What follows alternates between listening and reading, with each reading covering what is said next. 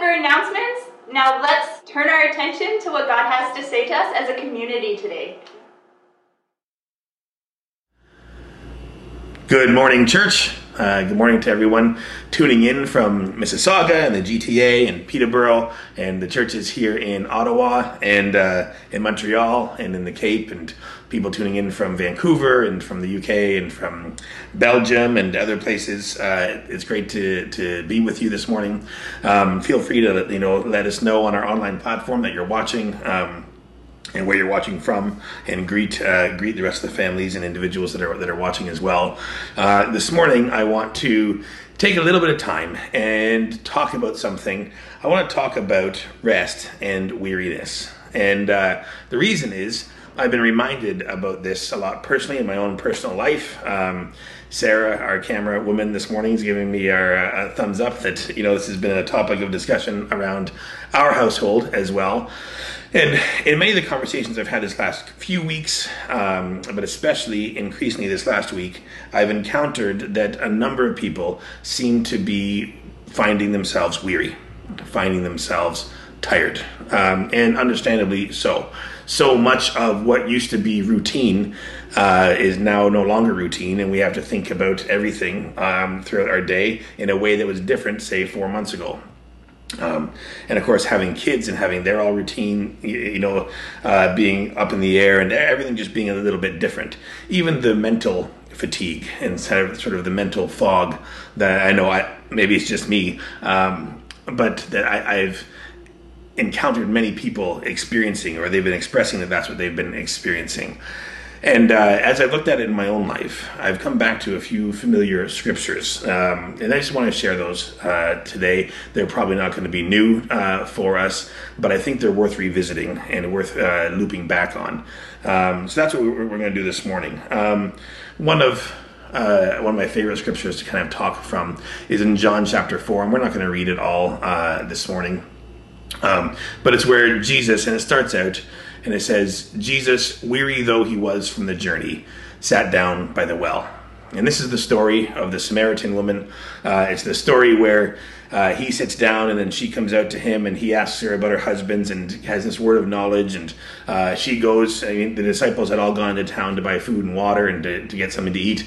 And Jesus says, I have food and water that you know nothing of. But this woman comes out and she starts asking him questions, and he says this to her, if you knew who was talking to you, you would ask me for a drink. And she makes this expression. She says, but sir, you have nothing with which to draw from, and this well is deep. And then he starts talking about living water, and he starts talking about worship. And you see that there's a reason that there's many reasons, but one of the reasons that this story is in Scripture for us is to help us understand something about what to do when we're weary.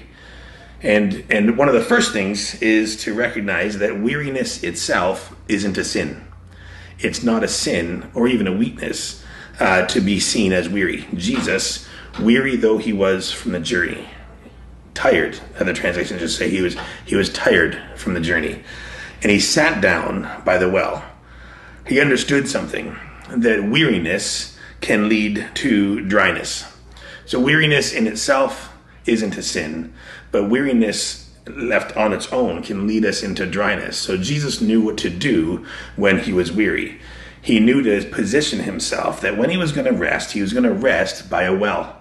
And then of course he starts, this woman says, you have nothing with which to draw. And he starts talking about living water, and he starts talking about worship. And the way that I picture this sort of in my own mind is, those old wells and there was like a wheel on top, and there was these little buckets. All these little buckets would all go down into the well, and then you could spin it, and all these buckets would come out, and you could tip them out. That's kind of how I picture, at least in my own mind and in my own way, drawing from the well that's inside of me. Because right after Jesus had said all this, he said then in John 4, and then he said it again a few chapters later in John 7, he says, if anyone thirsts, let him come to me, and rivers of living water will flow from within you. And it's this strange expression. You'd think that it would make sense if he says, if you're thirsty, come to me, and a river of living water will flow into you. But that's not actually what he says. He says, come to me, and a river is actually going to flow out from you. And it took me a long time to recognize this in my own life. And I've been reminded of it a lot this week. That I have a river, I have a deposit, I have a well that's been placed on the inside of me by the person of the Holy Spirit. But it's through my tongue. It's through our mouth that we draw from it. He says, come to me, and out of you will flow rivers of living water. Not into you, but you'll drink from the river that's inside of you by what comes out of our mouth. And it reminds me of the importance of being able to take time, especially when we're weary, especially in moments like these, where weariness can lead to dryness. And he says, no, sit down by a well and allow something to come out of your mouth of praise and of worship and of thanksgiving. That's how we drink. It's the rivers on the inside of us, and our mouth is the tap. And for so long, I looked at areas in my life and seasons in my life where I have been dry. Sometimes it's because of weariness, where weariness has led into dryness.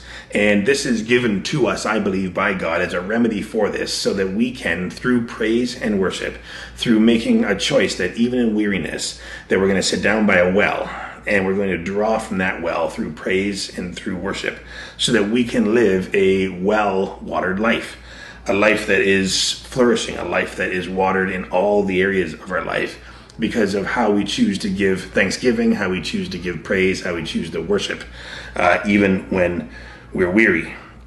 The other time that Jesus says something similar to this, and this is the other scripture that I want to talk about this morning, is in Matthew 11, 28 to 30. And he says this, he says, come to me, all you who are weary. Or if others say, if anyone is weary, come to me. And he says, and I will give you rest. For my yoke is easy and my burden is light. And again, he says this. He says, come to me and I will give you rest if you're weary. So again, if we're weary, the first step is just recognizing it and being okay with that. And to say, actually, you know what? I'm weary. He says, but if you're weary, I want you to do something. First of all, I want you to recognize that you're weary and that that's not a sin, and stop pretending that you're not weary. I've done that many times. I'm fine. I'm stronger than that. I'm not weary. And you look back and you're saying it out of weariness, where you feel weary in an area of life, and to say, you know what, that's all right. I'm going to be open about that. And then he says this, in your weariness, I want you to do a few things. First of all is to recognize it. Secondly, I want you to come to me. So I want you to get up out of weariness, and I want you to take some steps toward me. It's funny because you'd think, again, that what would make sense here with this scripture is, he says, if you're weary, don't worry, I'll come to you, because you're the tired one. But that's not what he says. He says, if you're weary, I want you to push through something. I want you to push through your own weariness, and I want you to begin to take steps toward me. And that's important. Not only does he say that, but he says, I want you to come toward me, as opposed to other things. And this has been an ongoing challenge that has been refreshed in this sort of COVID season, is where we go in times of weariness. And there's nothing wrong with leisure. There's nothing wrong with amusement. There's nothing wrong with just at the end of the day putting on the TV and just vegging out. There's nothing wrong with that. But as we know, we can't look to draw from it something that God hasn't put in it. And what he hasn't put in it is soul restoration. He says that he is the one who has reserved the prerogative, the right unto himself, to bring soul restoration. That is when our mind, our will, and our emotions, our soul, when it's weary, when it is in need of restoration. He says, I want you to come to me. I don't want you to look to leisure. I don't want you to look to amusement. I don't want you to look to other activities, because you're not going to find there what you're looking for. You'll find it in me. And when your mind is in need of restoration, when your will, when your emotions, and I've found that all these things during this strange season that we're in right now, people I am encountering are weary in their mind. They're weary in their will. They're weary in their emotion. And we find ourselves in need of restoration. And Jesus gives us this promise. He says, I want you to come to me. not to anything else, not to all the stuff like we talked a little bit about last week, not to all the stuff around me, but I want you to come to me. But then he says this, and I will give you rest. What he doesn't say is, I will make you rest. He says, I will give it to you. It's this rest is tangible. This rest is something of the very essence of the eternal nature of Jesus himself, who is at rest. He says, if you come to me, I'm going to give you something. You can't earn it, you can't unearn it, but you can receive it. And you receive it by coming to me, and coming to me in faith that I'm going to give you rest. And there are seasons in life, like right now, where for many of us it is a very busy season, and it's constant, and we don't have the luxury or the ability necessarily to take long periods of time off. But that does not mean that we can't experience the rest of Christ himself. I paused there, and my wife gave me something. Mandarin orange sparkling water. But it's very much like that, I believe, with Christ, is that he says, come to me and I can actually give you something.